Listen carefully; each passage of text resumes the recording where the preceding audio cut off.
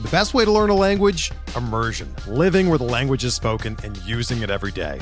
But if that's not in the cards this year, you can still learn a language the second best way, and that's with Babbel. Be a better you in 2024 with Babbel, the science-backed language learning app that actually works. Don't pay hundreds of dollars for private tutors or waste hours on apps that don't really help you speak the language. Babbel's quick 10-minute lessons are handcrafted by over 200 language experts and help you start speaking a new language in as little as 3 weeks. Babbel's designed by real people for real conversations, and their tips and tools are approachable, accessible, rooted in real-life situations, and delivered with conversation-based teaching, so you're ready to practice what you've learned in the real world. Here's a special limited-time deal for our listeners. Right now, get up to 60% off your Babbel subscription at babbel.com/Blue Wire. That's 60% off at babbel.com/Blue Wire, spelled BABBEL.com/Blue Wire. Rules and restrictions apply. Before we get started with this episode of Bench with Bubba, I want to talk to you about Super Draft.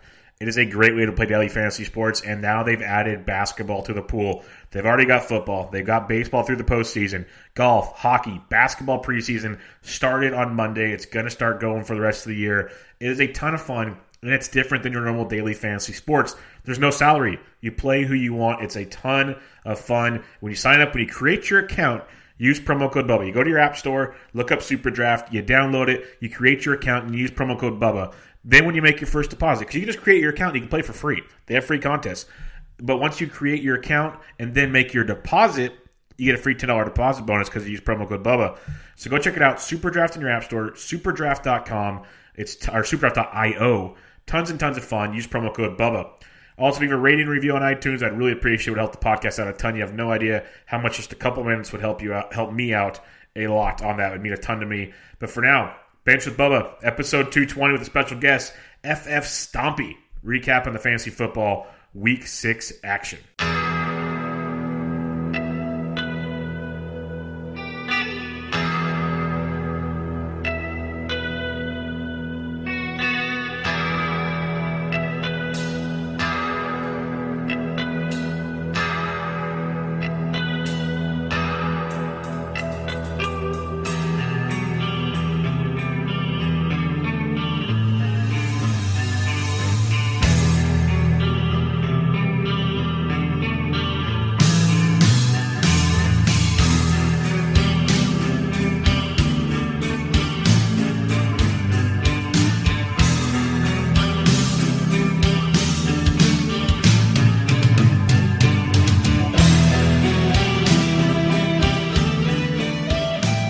And welcome back, everybody, to another episode of Benched with Bubba, episode 220. Going to recap the fantasy football Week 6 action with a twist, looking ahead to Week 7 as always. And in order to break it all down, to recap a fun week in the football, we have a member you can find on Twitter at FF Stompy. Stompy, how we doing, man? Good, how are you, man? Thanks for the invite. Definitely. It's been following you for a little bit on the Twitterverse and watching all your great Scott Fishbowl action out there. So I was like, we got to get Stompy on the show. So why don't you everybody know what you got going on, what you're doing, where they can find you and everything. Sure. So I host two podcasts, one called The Dynasty Diagnostic on the Dynasty Trade Calculator feed. That's with my friend Eitan, my co-host Eitan. That's Eitan Mosia, at Eitan Mosia on Twitter. You can find us on Twitter at DYNO Diagnostic. We just do things like break down listener rosters, suggest moves, stuff like that, talk about like the week news and stuff like that, and other things that have to do with Dynasty. Also do or co-host the Superflex Super Show.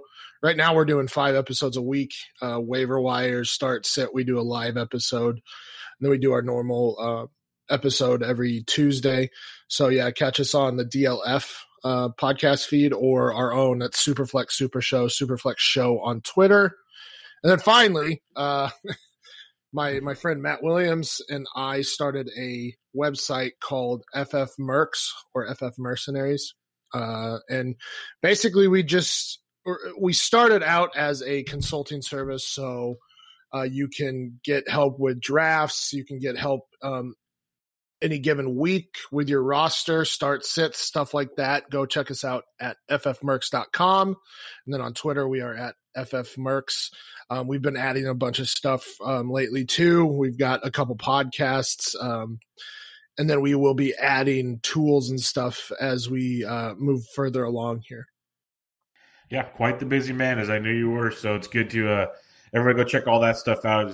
I'm pretty sure if you're listening to the show, you know who Stomp is. So you'll get all that good stuff. Matt's been on the show before, so lots of good stuff you got going on. You're busy man, which is great to see. So we'll be ready to get some good info here on today's podcast. Again, we had a London game, we had a Thursday night game, we had an interesting Sunday of action overall. So let's get at it. We'll start with a quick look back at Thursday. Patriots just did what they wanted to do against the Giants, 35-14. Giants obviously depleted with tons of injuries in that game. But some of the more fantasy-relevant questions, we got Sony Michel, 22 carries for 86 yards. But still, people are, kind of hoping for the big game. It still hasn't been there yet. Bolden, Vulture, and touchdowns. Tom Brady had a couple touchdown runs there. It was very like Sony Michel got us down there, and now we want to get him out of the way. So if you're a Sony Michel owner, Stompy, what are your thoughts right now? I think you have to be wary of him because, it's the Patriots backfield. They used Rex Burkhead a ton. They used James White a ton. I don't know why Bolden's getting involved all of a sudden, but this has just been how the Patriots use their backfield. They always have three guys that they rotate in and out. I think that the touchdowns, I think he'll be fine. He has 3 touchdowns already. He's got of the 6 games, in 5 of those, he's had 15 or more carries. So it's not like he's not getting touches. He's just going to be sharing the backfield, unlike most of those bell cow backs that you expect from. So Zeke, CMC, Kamara, Saquon, like you're not expecting them to share the backfield. You have to expect that from Michel, but he's going to continue to get touches. I'm not that worried about him, but he's definitely in a second or third tier of running backs. So you have to, I guess, adjust your expectations accordingly. Yeah, no, some people had super high hopes there in PPR leagues. It's, there might be a couple better options on certain weeks for me, but it just depends. Like you said, the workload's there.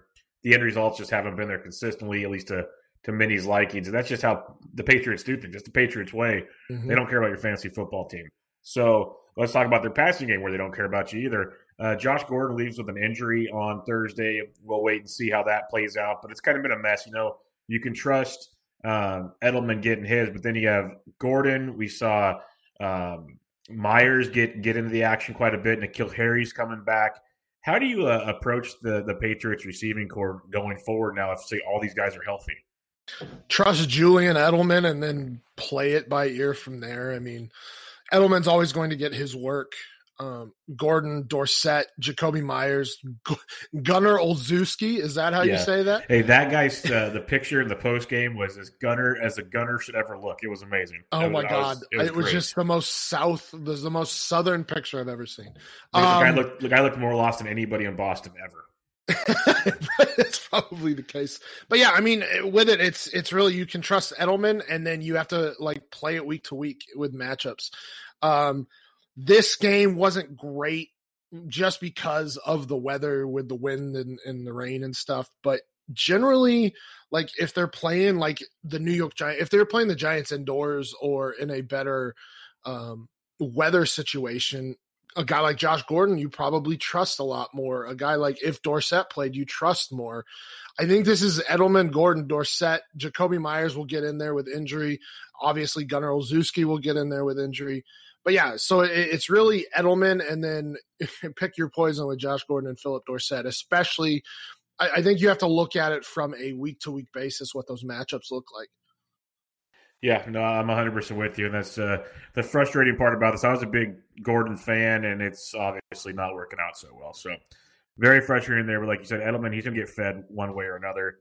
No real worries there. On the Giants side of things, injuries everywhere like we talked about, but Golden Tate had a humongous game.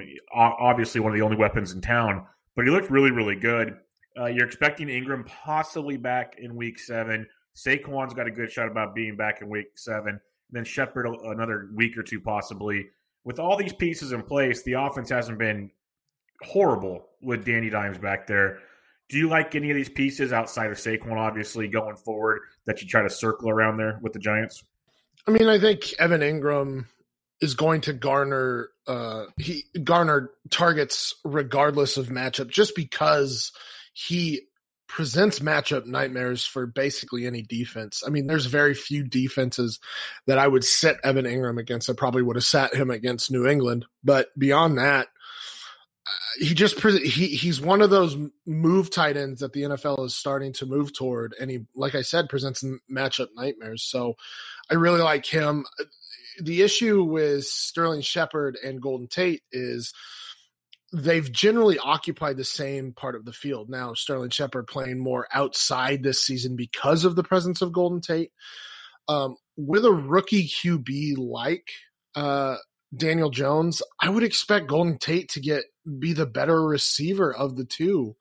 But that defense is so bad that it might not matter. They just might have to throw all the time. And Saquon, Ingram, Shepard, and Golden Tate will all have their opportunities to score. So honestly, this could end up being a pretty good situation overall just because of the secondary is so bad. And Daniel Jones has actually stepped up and been okay instead of Manning here. Yeah, the offense actually looks, formidable with Jones back there. So it could be a fun little, garbage time production fantasy football team out there, which is all we really care about in the end scheme of things. Let's head to London. Panthers 37, Bucks 26. Jameis throws 5 interceptions. Ugh. It's horrible, but he also had 400 yards and a score. Godwin got his again.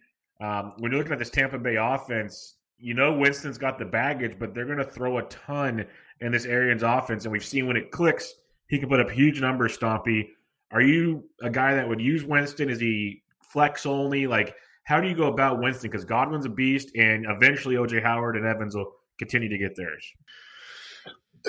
It's tough to say. Like you said, 5 interceptions. That's wild. But is this really different than what we thought we were going to get entering the season? We thought he was going to throw a ton. He makes poor decisions. He's always up there in terms of interceptions. And this is just a guy that's going to turn the ball over. Like you said, he's going to throw the ball a lot, 400 yards. So that the receivers are going to get theirs. I just don't know. It really depends on what your scoring is, I suppose. So like Scott Fishbowl, Jameis Winston would be an absolute liability.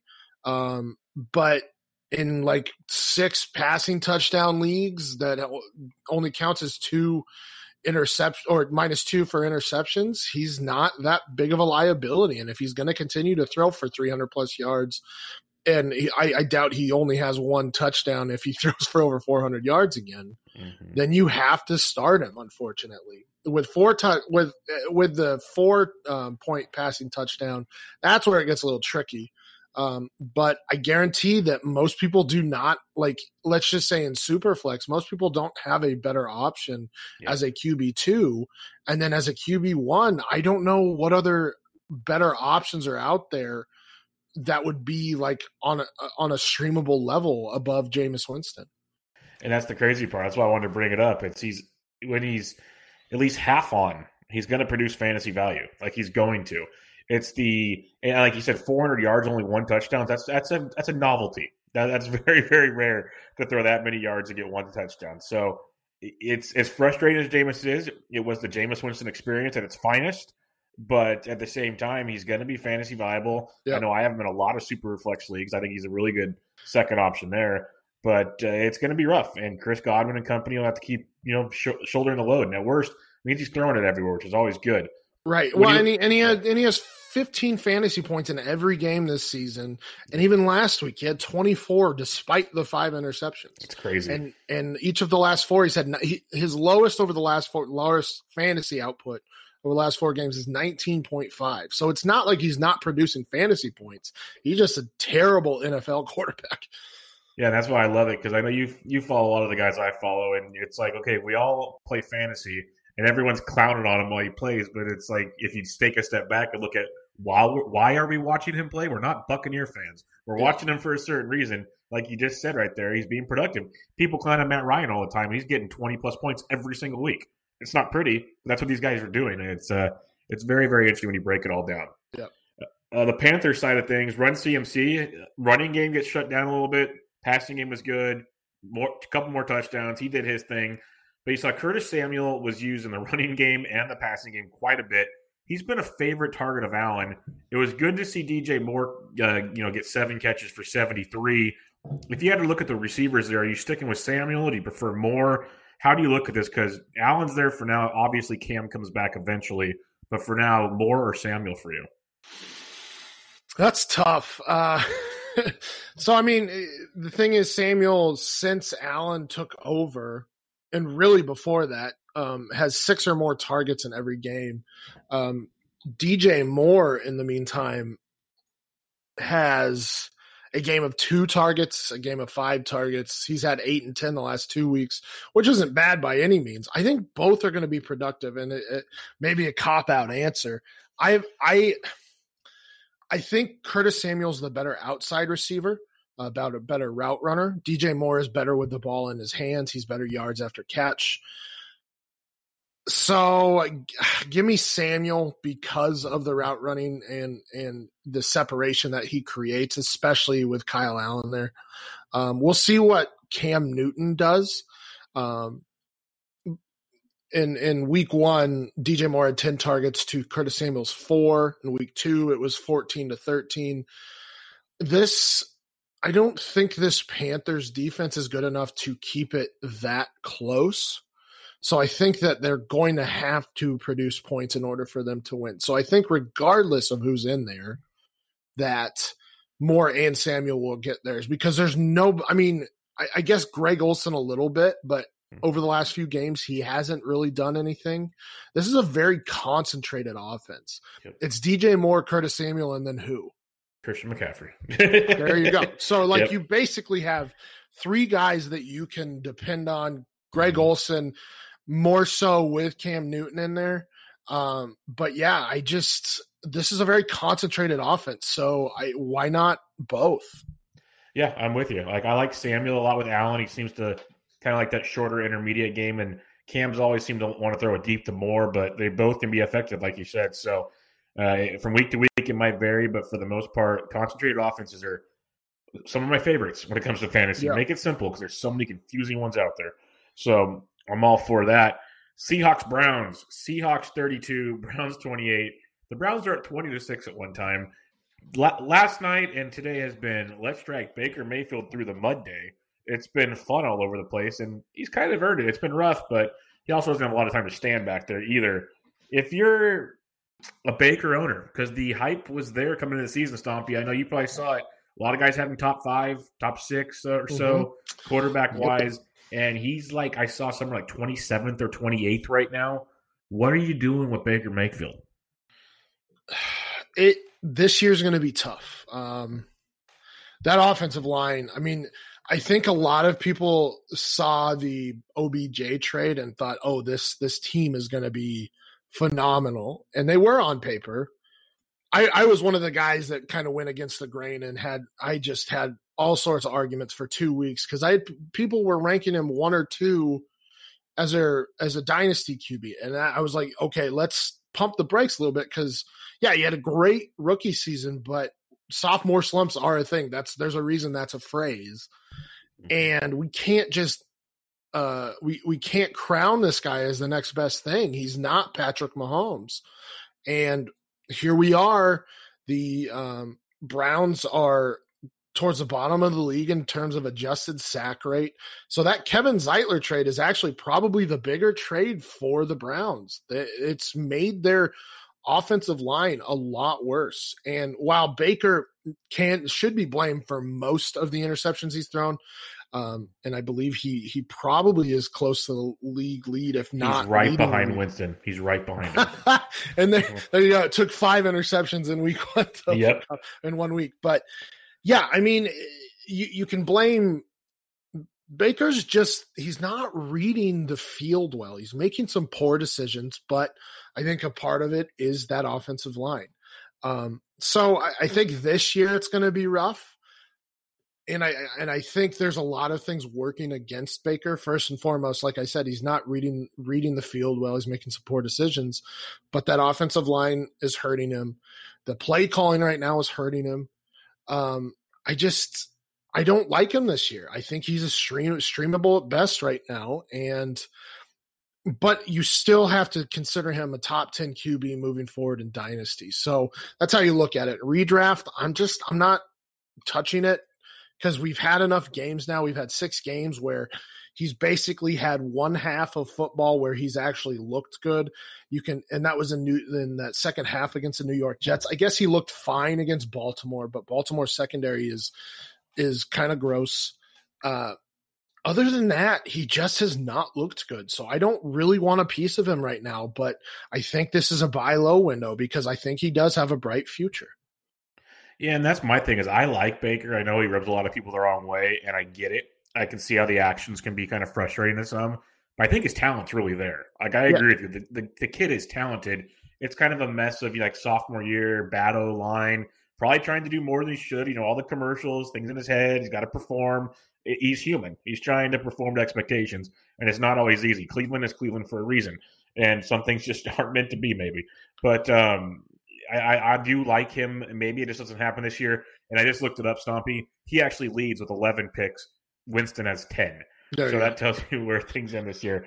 So, yeah, pretty wild stuff there. You mentioned Patrick Mahomes. Let's go Texans Chiefs. This was a fun one this weekend. Texans go into Kansas City 31-24. Deshaun Watson just continues to get it done on the ground, through the air, all gravy there. But let's talk Carlos Hyde. It kind of helped with the game script. They did what they wanted to do. Mahomes had the ball for like 20 minutes in this game, but Hyde had 26 carries, 116 in the score. He's been getting more and more work in this offense. A, are we just saying screw it, drop Duke Johnson? And B, are you thinking Hyde's like at least a running back 2 on a weekly basis now? I mean, he has to be. That line has definitely gotten better in terms of the run, not necessarily in pass protection. But, I mean, Hyde has 4 games of above 4 yards per carry. He's got 2 below 3, but 4 above 4. So he's definitely got those games in him where he's just like, yep, I'm going to be Carlos Hyde. But I don't think many or any of us expected this from Houston. I mean, Hyde was terrible over the last 2 seasons before he went to Houston. But I don't know what it is. Houston's line is middle of the pack this year at 4.5 adjusted line yards, according to Football Outsiders. Last year, they were like 27th. They ranked 27th in adjusted line yards. So they've gotten a lot better running the ball. I think the amount of weapons that exist in Houston also open things up. I mean, you'll have DeAndre Hopkins, you have Will Fuller, you have Kiki Coutillo's healthy, and you have 2 tight ends who can catch the ball, and Duke Johnson, lest we forget about Duke Johnson. Mm-hmm. I think that opens up the running game a lot, where when it's so concentrated, you only had 2 people to cover last season, and then you could just stop the run. Now, it's not like Lamar Miller was terrible last season, but yeah, I think Hyde is benefiting from an offense that can spread the ball out like Houston can. Yeah, no, I'm with you. The weapons they have, and that's why I kind of wanted to talk about the receiving cores. We know Nuke is great, but even this past weekend, he had a lot of catches, but he was all close to the line of scrimmage. He wasn't extending the field like usual. Fuller had another good game, but he had, I think, 3 missed bomb touchdowns, 103 air yards, all canceled. Didn't catch those ones, part because of him, part because of bad throws, depending on which ones you looked at. So it's like it's there, it's just not there. That makes sense. The options are there. They just haven't been executing completely. And now you're seeing Fells and the tight ends becoming much more active in there. Do you have any concerns about the Texans tight end? Because it seems like receivers. It seems like Watson's just free flowing, spreading things out. It's not as concentrated as it once was. And Stills will be back soon as well. Are you still thinking you're good with Nuke and company, or are you concerned at all? I'm a bit concerned. This was another concentrated offense last season that seems to be spreading it out a bit.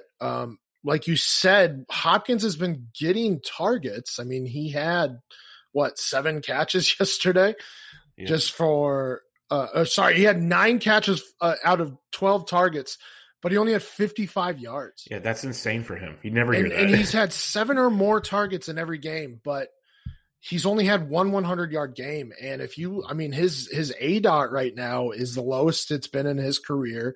So is his racer, his converted air yards. His catch percentage is on par from what it was last season. It's just not downfield. And I don't know if that is a result of the Texans trying to keep Deshaun Watson alive. I mean, last year he got absolutely crushed, and you could see it early on this season as well, that offensive line was not going to be good at protecting Deshaun Watson. His yards per attempt right now is on par though with what it was last year. So I don't really know what to make of that. They're just not getting the ball downfield to DeAndre Hopkins. And I don't know if they're just playing him in the slot more or what's going on there. But yes, I have some concern because, like I said, it's not as concentrated this season with the 2 tight ends taking a part or a significant part in the offense. Duke Johnson's there. Kiki Coutie's back. Will Fuller's healthy. It's not as concentrated as it was last season. Yeah, it's concerning. It's definitely concerning. What else is concerning is the Chiefs side of things. This is the 3rd straight week where things have been not good. And we thought with the zone in that Texans put on defense that the Chiefs have some fun. Tyreek Hill comes back, has a monster game. Things looked like they'd be promising, but they just haven't been of late. I know Mahomes has been banged up a bit with his ankle, but overall, it's been tough. What's your thoughts on this Chiefs offense at UCSB Fantasy Gold? My concern with it is that they aren't running the ball as much as they were earlier on. And I don't know if that's taking away from the Chiefs as a whole. I mean, Patrick Mahomes has been fantastic, and I think he's the best quarterback in the league, but there's only so much a player can do because he has been – I mean, he's thrown for over – I mean, I think he only had 273 yards this week. But when you throw for 273 yards or more in every game, I don't know what else the guy can do. I mean, there's only so much a guy can do, and he seems to be doing it. Yeah, no, it's weird. It's frustrating. Like you said, he is being very, very productive. Maybe, and it could definitely be they're not running the ball. Hopefully, you would think Williams would be running the ball more since he's back, but he hasn't been. It's going to be interesting to see what they do because changes will be made. I'm not really concerned about them long term yet, but it's interesting watching these 3 weeks kind of struggle. They played good teams. Don't get me wrong, but still, you expect more, especially the last 2 games at home. Colts, Texans. You expected them to at least win, let alone probably put up a little bit more offense. So they only had 11 rushing attempts this week. They only had weird for them. And I think that's including Patrick Mahomes. They only had 11 the previous week, 15 if you include Mahomes. I get you have Patrick Mahomes and the guy has the most electric arm in the NFL right now, but you're not running the ball. And I think that's a major part. And we make fun of it constantly about establishing the run. But but when you're only running the ball less than 20 times a game, I think that's putting too much pressure on Patrick Mahomes to perform. And it needs to be a bigger part of their game plan. Yeah, when it's only probably like 25 or 30% of your game plan, it's not going to cut it. You need to get up there 35, 40% at least to give Mahomes a little, like, play action becomes actually viable, not just a fake move. You have to, like, actually sell it, which means you run the football. So, yes, very, very interesting there. You're talking elite quarterbacks. Let's talk Kirk Cousins, right? Kirk Cousins, anybody? No. Vikings 38, Eagles 20. Cousins does it again. It's like ever since Adam Thielen made his little temper tantrum and Stephon Diggs took it to a whole new level, Thielen's got touchdowns in back-to-back weeks. Diggs goes off this weekend. Cousins has been great for 2 straight weeks. It's confusing. It's weird. The offense has been fun. What's more confusing to me, unless I totally missed it, with Dalvin Cook, he found the end zone. But Madison had 14 carries. passing game wise, and then this Madison situation. What's your take on this new kind of high octane Vikings offense, the one we were used to last year, that's back in action now? Well, let's look at the secondaries that they've played the last two games, by the way. The Philadelphia Eagles have allowed the most fantasy points to wide receivers. The New York Giants have allowed the fourth most fantasy points to wide receivers. So I don't know how much you can expect this moving forward. I do think that it had to come up at some point. I believe that they were sitting at like a 33% run percentage at one point in time before these last 2 weeks. Now they're up, it was 33% pass percentage, and now they're up to 47. So they've definitely evened out a little bit. I still think they're a run heavy team, but there was no way they were going to maintain how much they were running the ball. In terms of Madison, I'm not all that worried. They were up huge against the Eagles. They didn't really have anything to worry about. And I think just Madison was given some carries, so Dalvin Cook didn't have. Because Dalvin Cook's been involved since week one, and he's been on the field a ton. And I think this was a perfect game to give him some breathing room, a little bit of a breather, not have him get hurt. So they just gave it to Madison. But yeah, I hope this is a sign of things to come where they're going to be more 50-50 instead of 40-60 or whatever they were in terms of pass to run ratio. Yeah, because we all drafted these weapons to get used, so they weren't getting used earlier. So that was a rough one in there. And good point on the Madison thing. The Vikings had this one kind of in hand, so why ruin Cook, who you've been just running into the ground anyways? So that makes a ton of sense there. On the Eagles side of things, though, Wentz did throw for over 300 yards, a couple touchdowns, but the running game's still a mess. Sanders is kind of in the passing game, but not much else. Jeffrey was a target monster, but Ertz had a very disappointing game for many fantasy owners, at least the expectations we had. Do you have any concerns with the Eagles? It's just a tough Vikings defense at home. Tough Vikings defense. They're very good against tight ends. The thing with Ertz is most people should have expected a regression from last season. He's more of an 800-yard guy than a 1,000-yard guy, and all of the injuries that occurred last season, Ertz was the kind of the mainstay for the Eagles. But now that you have Jeffrey back, now that Nelson Aguilar's there, well, Deshaun Jackson's out, but you still have multiple weapons, Goddard, J.J. Arcega-Whiteside.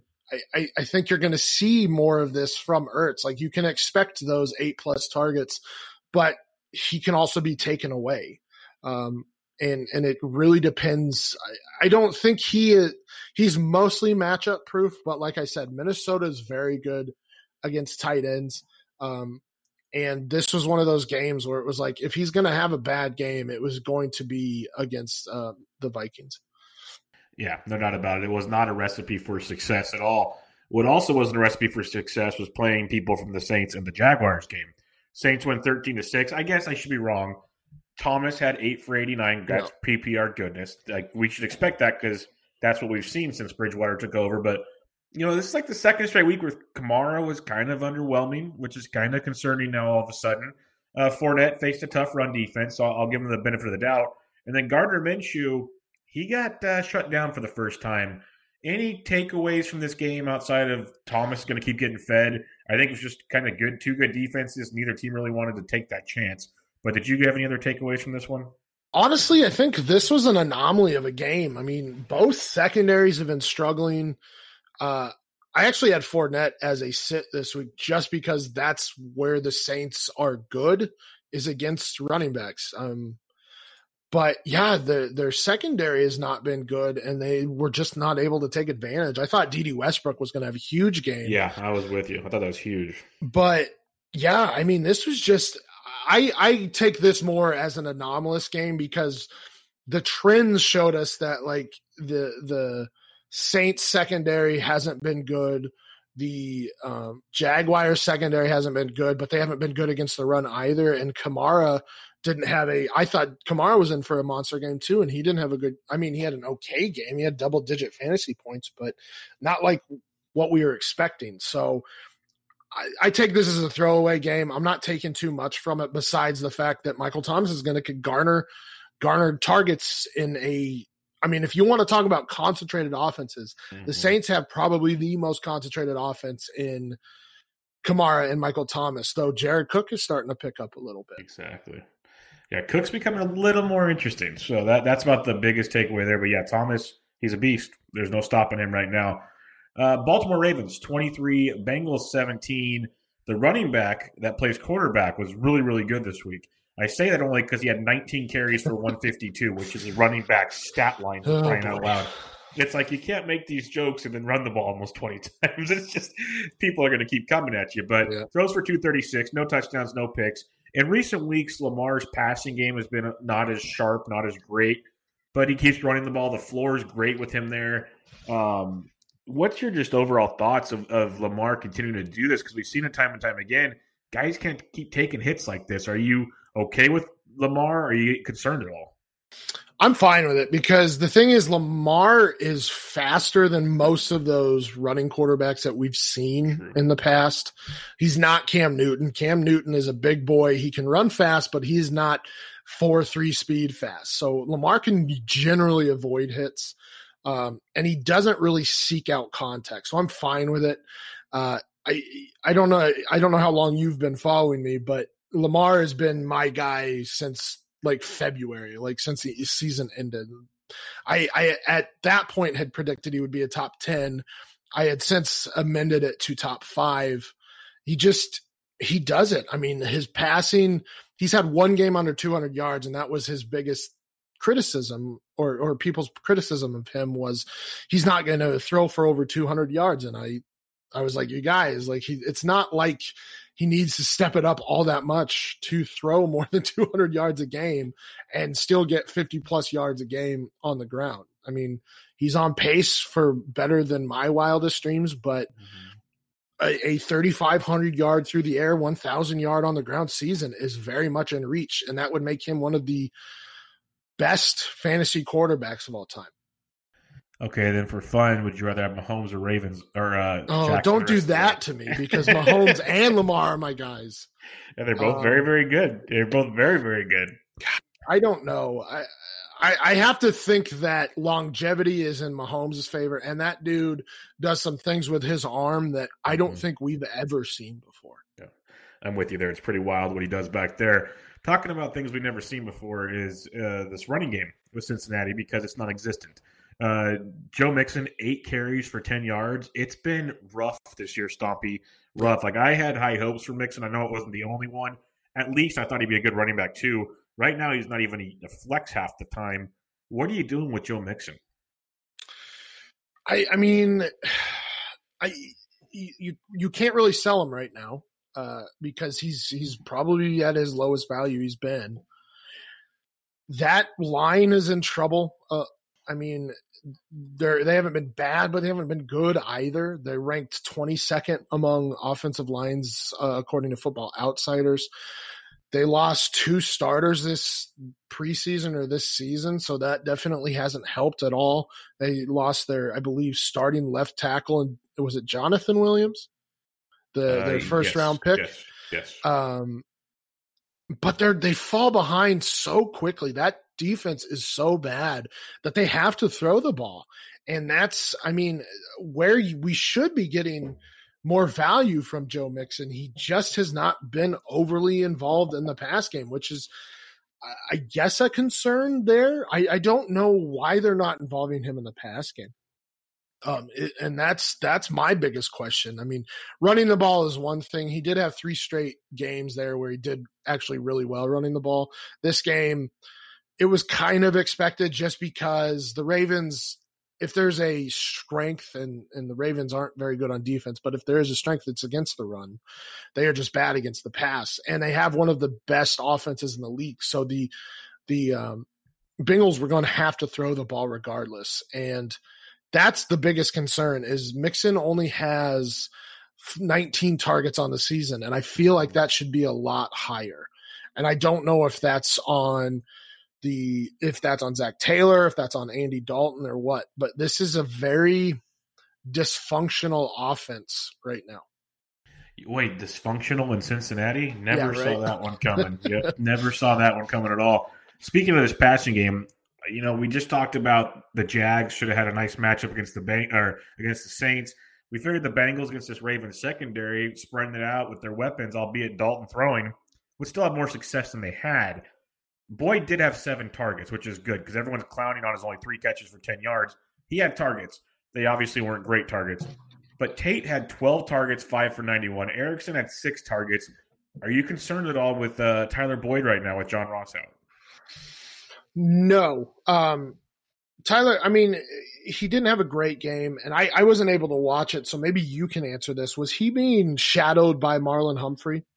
I did not watch it either. I would assume so. I would have no other reason why they. Every week prior to this, they were flooding him with targets, and they were very good at it. So there had to be some explanation here. So I have to think that Marlon Humphrey was on him a majority of the time, whereas Auden Tate, the tight end made wide receiver, or whatever you want to call him, has the 10th most targets over the last 3 games. It's been crazy among wide receivers in the league. I'm not worried about Tyler Boyd. He had 14 targets against Arizona, 123 yards and a touchdown. He's had 4 games of double-digit targets. He's had his minimum amount of targets is 6. Listen, wide receivers aren't always going to have great games. It's just not how it works. I mean, look at DeAndre Hopkins. He was the dynasty wide receiver 1 and arguably the wide receiver 1 in all of football, and he's been getting targets, but he just hasn't been producing great games. Devontae Adams, same thing. He's had 2 games where he's put up duds. It's just bound to happen. So really, I will take 4 very productive games out of 6 for basically any wide receiver. So I think he's perfectly fine. You don't have to worry about Tyler Boyd. I'm with you there. And you look at the rest of the AFC North, the defenses aren't great right now. The Steelers are getting better with Minkah Fitzpatrick. But you look at the Browns and everything, you can pass on these guys if you're using your brain a little bit here. So that's good to know. Let's head to the afternoon slate. Niners go into L.A. for a home game of their own, win 20-7. This team looks legit. Their defense is just outstanding, absolutely great. But a big takeaway this week, and I mentioned it on one of my DFS shows, that Tevin Coleman was $4,400 last week. At worst, was going to get 50% of the workload. He was back after watching that Monday night performance. We know how Shanahan loves to use his backs. Coleman had 18 carries for 45 yards and a score. He was a part of the passing game quite a bit. Had a good percentage of the workload. Are we buying into Coleman as the number 1 now, or are you still concerned with Breida there? Because Shanahan can fool us from time to time. I don't think it matters. The 49ers are running the ball 56% of the time, the highest in the NFL. There's going to be plenty of work for, I think, all involved. It might be a Breida game and a Coleman game, but I think there's going to be enough that you don't really have to concern yourself about who is going to get the carries, because I think Breida is the better running back, but Coleman's obviously going to get his touches. And I just think that this is the best situation for running backs right now, because that defense is phenomenal. They don't want Jimmy G throwing the ball all that well, and probably a good thing, because Jimmy G's not really that good of a quarterback, so they need to take the ball out of his hands as much as possible. So yeah, I mean, I'm fine with Coleman and Breida the rest of the season. Like I wouldn't be scared to start either one of them every week. Yeah, no, I could see that for sure. Breida is darn good, so hopefully he gets his, because it was very disappointing when Coleman was out that Breida wasn't getting the every down roll for them, or at least getting the love down in the around the end zone. And that was very frustrating. Rams offense now, that is frustrating. Jared Goff, 78 yards total. They pretty much stopped throwing the ball to Cooper Kupp for some reason. Tyler Higbee, 3 for 25, pretty much led the way. Malcolm Brown, 40 yards, or had probably 25 to 30 yards on the opening drive, then pretty non-existent. This offense was just dreadful, and it's kind of been rocky a little bit of late. What are your concerns, if any, of this Rams offense? I'm very concerned about Jared Goff. I mean, he was before this week the QB8, but It's like both Goff and McVay have the yips right now. It's almost like that Super Bowl broke McVay a little bit, and he's trying to get too cute, and he's not going back to what they made the Rams successful last season, because they definitely have not been scoring as much as we expect from the Rams. And that's an issue. And I don't know if it's because Gurley's injured or what, but I'm concerned for the Rams as a whole, because they're just not as productive as they were last season. And it just feels like McVay is being way too safe this season thus far. Yeah, it's been pretty weird with him overall. He's not, as like you said, safe. And that's not what we expect from that offense, as dynamic as they can be. So the biggest question I would add for him is, why did you guys stop using Cooper Kupp? What was it that caused you? Was it the defense, or what was it? Because that made zero sense at all. The weird thing this year is that, and maybe it's a promising thing, but they've been getting the tight ends involved a lot more. Whereas last season they were playing most of their personnel was from the 11, and that was like 90%. And Cooks and Woods have just not been nearly as good as they were last season. So yeah, it just feels and it looks like a completely different offense than what we saw last season. Yeah, agreed. Totally agree. What's a different offense for sure is the Cardinals, 34-33 over the Falcons. And we're starting to slowly, I think, maybe, given the Falcons' defense, I'll be honest with you there, we're starting to see things progress nicely with Murray using his legs more. The passing attack looked a little different this week, where maybe they more into his skill set, not more of what just Kingsbury wants to see. Threw for 340 and 3 scores. They spread it out a lot more. Like Fitz had 6 for 69, but a lot of guys got 8. DJ got his. Overall in this offense, are you starting to feel more comfortable with this? Like Kyler's starting to look like the guy fantasy-wise we liked. Yeah, I mean, this is another situation where you have to take into account who he's playing. I mean, Atlanta has not been good this season on defense. Cincinnati has not been good on defense this season. Seattle kind of shut down Kyler. He had 241 yards. Carolina has been good against quarterbacks this season, shut him down. Baltimore's got a bad secondary. It took 54 attempts against Detroit for him to get to 308 yards. So I definitely think there's been a favorable schedule of late. But yes, like he's starting to use his legs, which is the big thing. In 3 of the last 4, he's had 8 or more carries and over 60 yards in 2 of those. He's had a couple rushing touchdowns. That's the big thing is he while this Arizona Cardinals offensive line is not good, he needs to start to use his legs more, because I think that's what makes him one of the more dynamic quarterbacks. And I think that will help him in the passing game as well. 100% agree with you there. On the flip side, they're the Falcons. They are the king of the garbage time. Mentioned earlier how Ryan's 20-plus points every week, 356 and 4 scores. Another solid week for Matt Ryan. Hooper went off. Ridley got a score. Julio's been quiet the last few weeks, might be slightly concerning to some. And then Devontae Freeman becoming more and more involved the last couple of weeks after a very, very slow start. What are your overall thoughts fantasy-wise of this Falcons offense?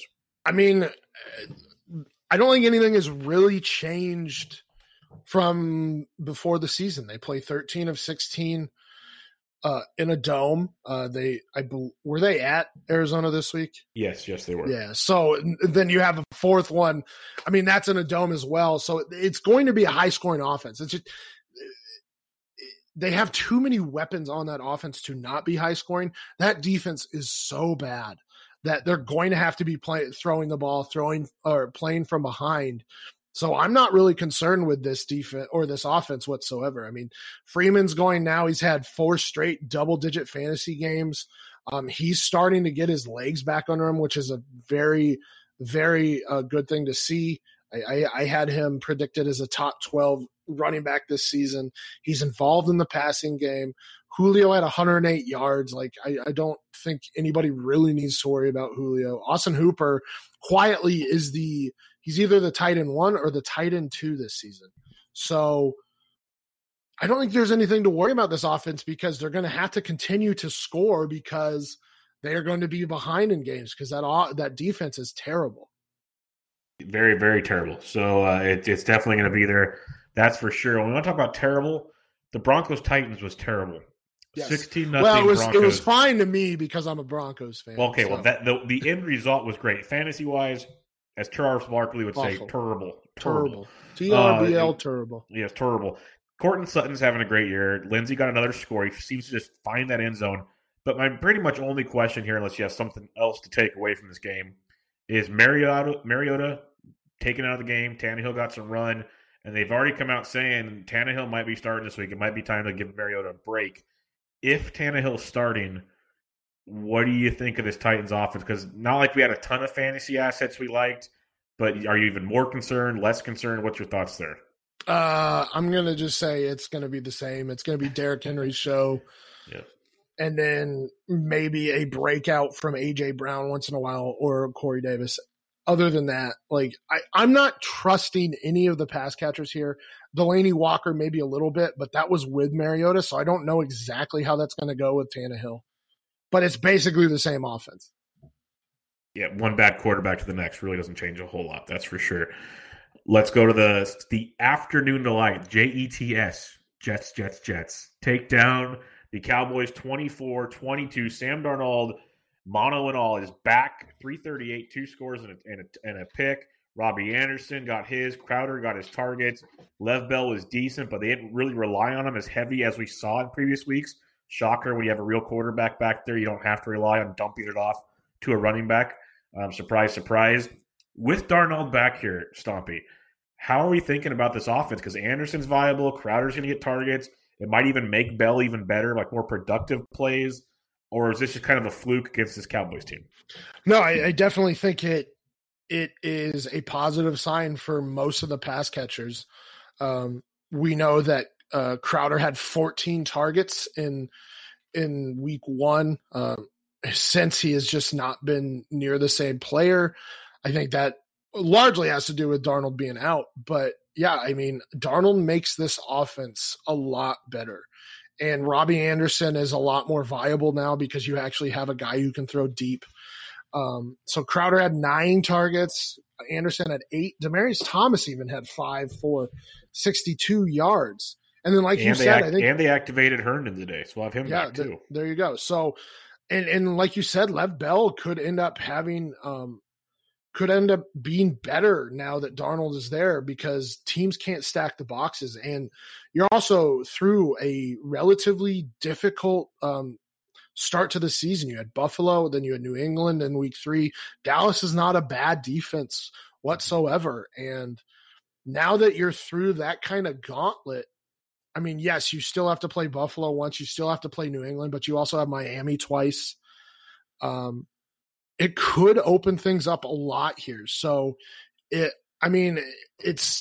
probably still a little bit of a buy low window.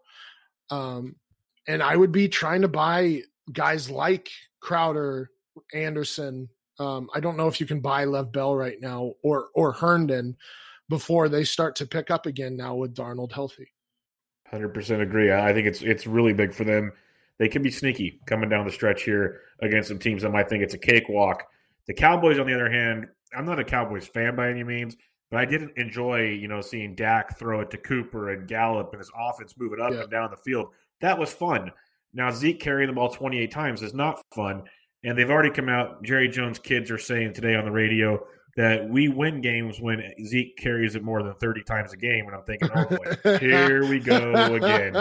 What are your concerns with this Cowboys offense? Because the last few weeks now that Zeke's back, it's almost back to normal. So La'el Collins and Tyrone Smith were inactive this game. I definitely think that doesn't help. Dak, was fine. He still completed 28 of 40 passes. Had 277 yards. He lost Amari Cooper early. Michael Gallup, I believe, had at least 2 drops, if not 3. He had some big ones, yeah. the last 3 games have not been fantastic in terms of matchups either. Let's be realistic here. I mean, Green Bay has been very good. I mean, that first half was abysmal last week. Green Bay has been very good against quarterbacks and wide receivers. He did have 3 interceptions. He ended up having 463 yards because they had to throw it a ton. That New Orleans game seemed fluky for everybody involved. But yeah, these last 2 games have not been great in terms of a matchup. So I'm not that concerned because Dak is still getting his. He had a touchdown on the ground. He's a dual threat quarterback. I'm not that worried. I'm not a Dallas Cowboys fan where I'm freaking out every other game because they lost and blaming Dak, even though Dak's really not the weak link here. Yeah, it's not Dak's fault at all. So that is very, very true. He's actually looks pretty good, and I can't wait till he gets paid or doesn't get paid because that's going to be a whole another fun tidbit coming up here because I think he's actually pretty talented. As we've seen, when they let him unleash, he's been pretty darn good. So we'll have to see how that plays out. Let's go to the Sunday night game. Steelers go into to Los Angeles. I want to say San Diego every time. I don't even feel bad for it. I don't even feel bad about it. Steelers win 24-17. They were in complete control in this game. It was garbage time at the end for the Chargers. Devlin Hodges, the Duckmaster, gets the job done. James Conner, huge game on the ground and through the air. Benny Snell is involved. I think Conner was either kind of banged up, kind of like they had the lead. Why bruise him up anymore? Also, Juju, really non-existent again. 2 things for you. Concern level on Juju, and if for some reason Conner is banged up, any interest in Benny Snell? Yes to Benny Snell, but they are entering the bye week, so he'll be fine then. Yep. Yeah, and then they have Miami the week after. So then he'll be really fine. Yeah. In terms of Juju, now he's had 2 bad games in the last 3. The week 4, I believe was actually I don't even have an excuse there because it was against the Bengals. So that was just a bad game all around. But they were up 27-3. They didn't really need Juju in that game. This game, obviously, when you have Devlin Hodges, or is it Duck? Is that what we're calling him, Duck? I'm just calling him Duck. I think it's easier because I'm going to screw up Devlin a million times. Yeah, but, I mean, that's just one of those things where it's like, what was his average depth of target really? And it was mostly James Conner and dump downs. True. So I'm not – with Rudolph having practice all 3 weeks or all three days this past week and them entering the bye – I'm confident that Mason Rudolph will be back against Miami.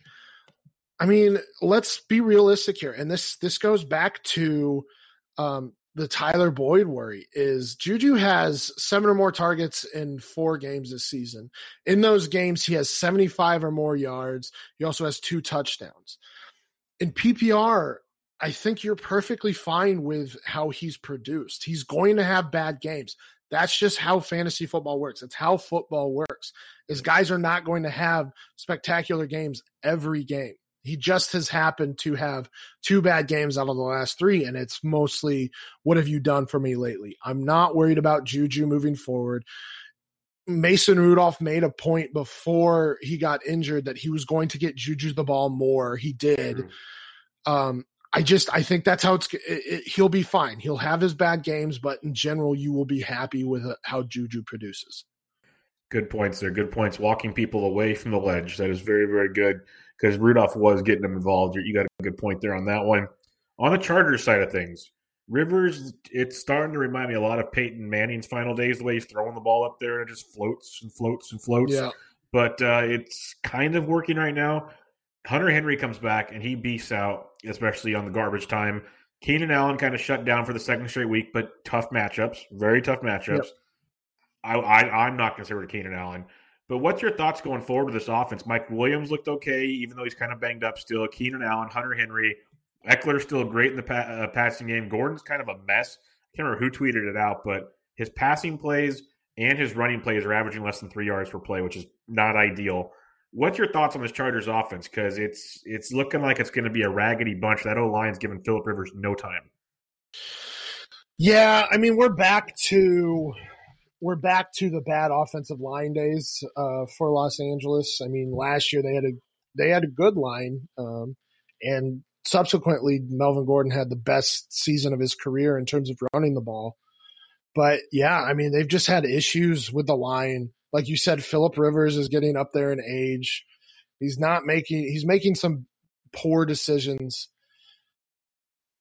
The Keenan, I'm a tiny bit worried about Keenan Allen because it's been 3 straight games that he hasn't really done a lot. I mean, even against Miami, he caught 5 of 5 for 48. And the first half of that Miami game was not good for LA. I mean, they were only up 17-10 in the first half of that game and then pulled away into the second half. I guess I don't know. It seems like Eckler was the linchpin to this offense. Yeah. And now that Melvin Gordon's back, I don't know what to make of this because Eckler was phenomenal. I believe he was the RB1 through the first 4 weeks. And now he's getting his touches removed. I mean, he only had 5 carries. He only had 4 targets. Gordon had 4 targets and 8 carries. And like you said, Gordon, they do need to get Melvin Gordon going, but I would rather have Eckler have more touches than he's been getting right now. And I think that has been something that the Chargers have been missing over the last few weeks. As an Eckler fan, I hope they're listening to the show. I know they're not, but let's have hope that someone can pass it on, like 6 degrees of Kevin Bacon style, that they need to give Eckler the ball more, because I'm with you 100%. I'm a huge Eckler fan, and he was dynamic in that offense. Like, when he was going, they went with him. Like, you're 100% correct there.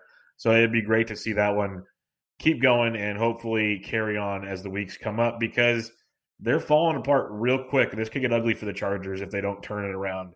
But then again, how many years have we seen the Chargers start slow and continue to come back and make things work? It's I can definitely see Keenan Allen just being the wide receiver 1 the rest of the way, just that because that's how he goes apparently. Yep, this is what they do at their finest. But Stompy, this was great. That wraps up our recap of the Week 6 action. Do you have any final takeaways? Anything people should know going into Week 7 before we wrap it up? I don't.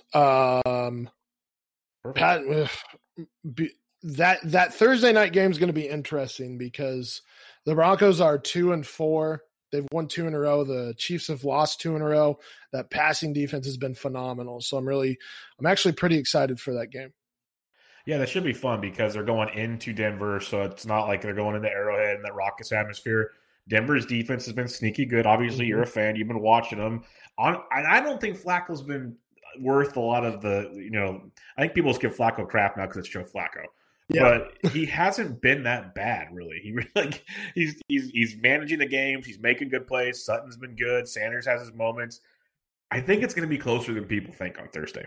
So and it's a division rivalry, man. I mean, on a short week, you can't really ever count any team out in the division rivalry. Yeah, it should be a lot of fun. We'll see how that goes. More big buys coming up the next few weeks, and it'll really make this week-to-week stuff fun. But before we wrap it up, why don't you remind everybody where they can find you and where they can find all your awesome work? Yep. So I'm at FF Stompy on Twitter. Follow Dynasty Diagnostic, one of my podcasts. That's at DYNO Diagnostic. You can find us on the Dynasty Trade Calculator podcast feed. Superflex Super Show. We right now are going 5 days a week. 2 start sit shows, a live show, just our normal 3-man show, and then a waivers show.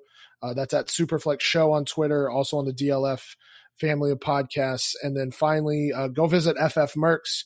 We are trying to help you make the right adjustments to your lineups, start sits, stuff like that, to help you win weeks.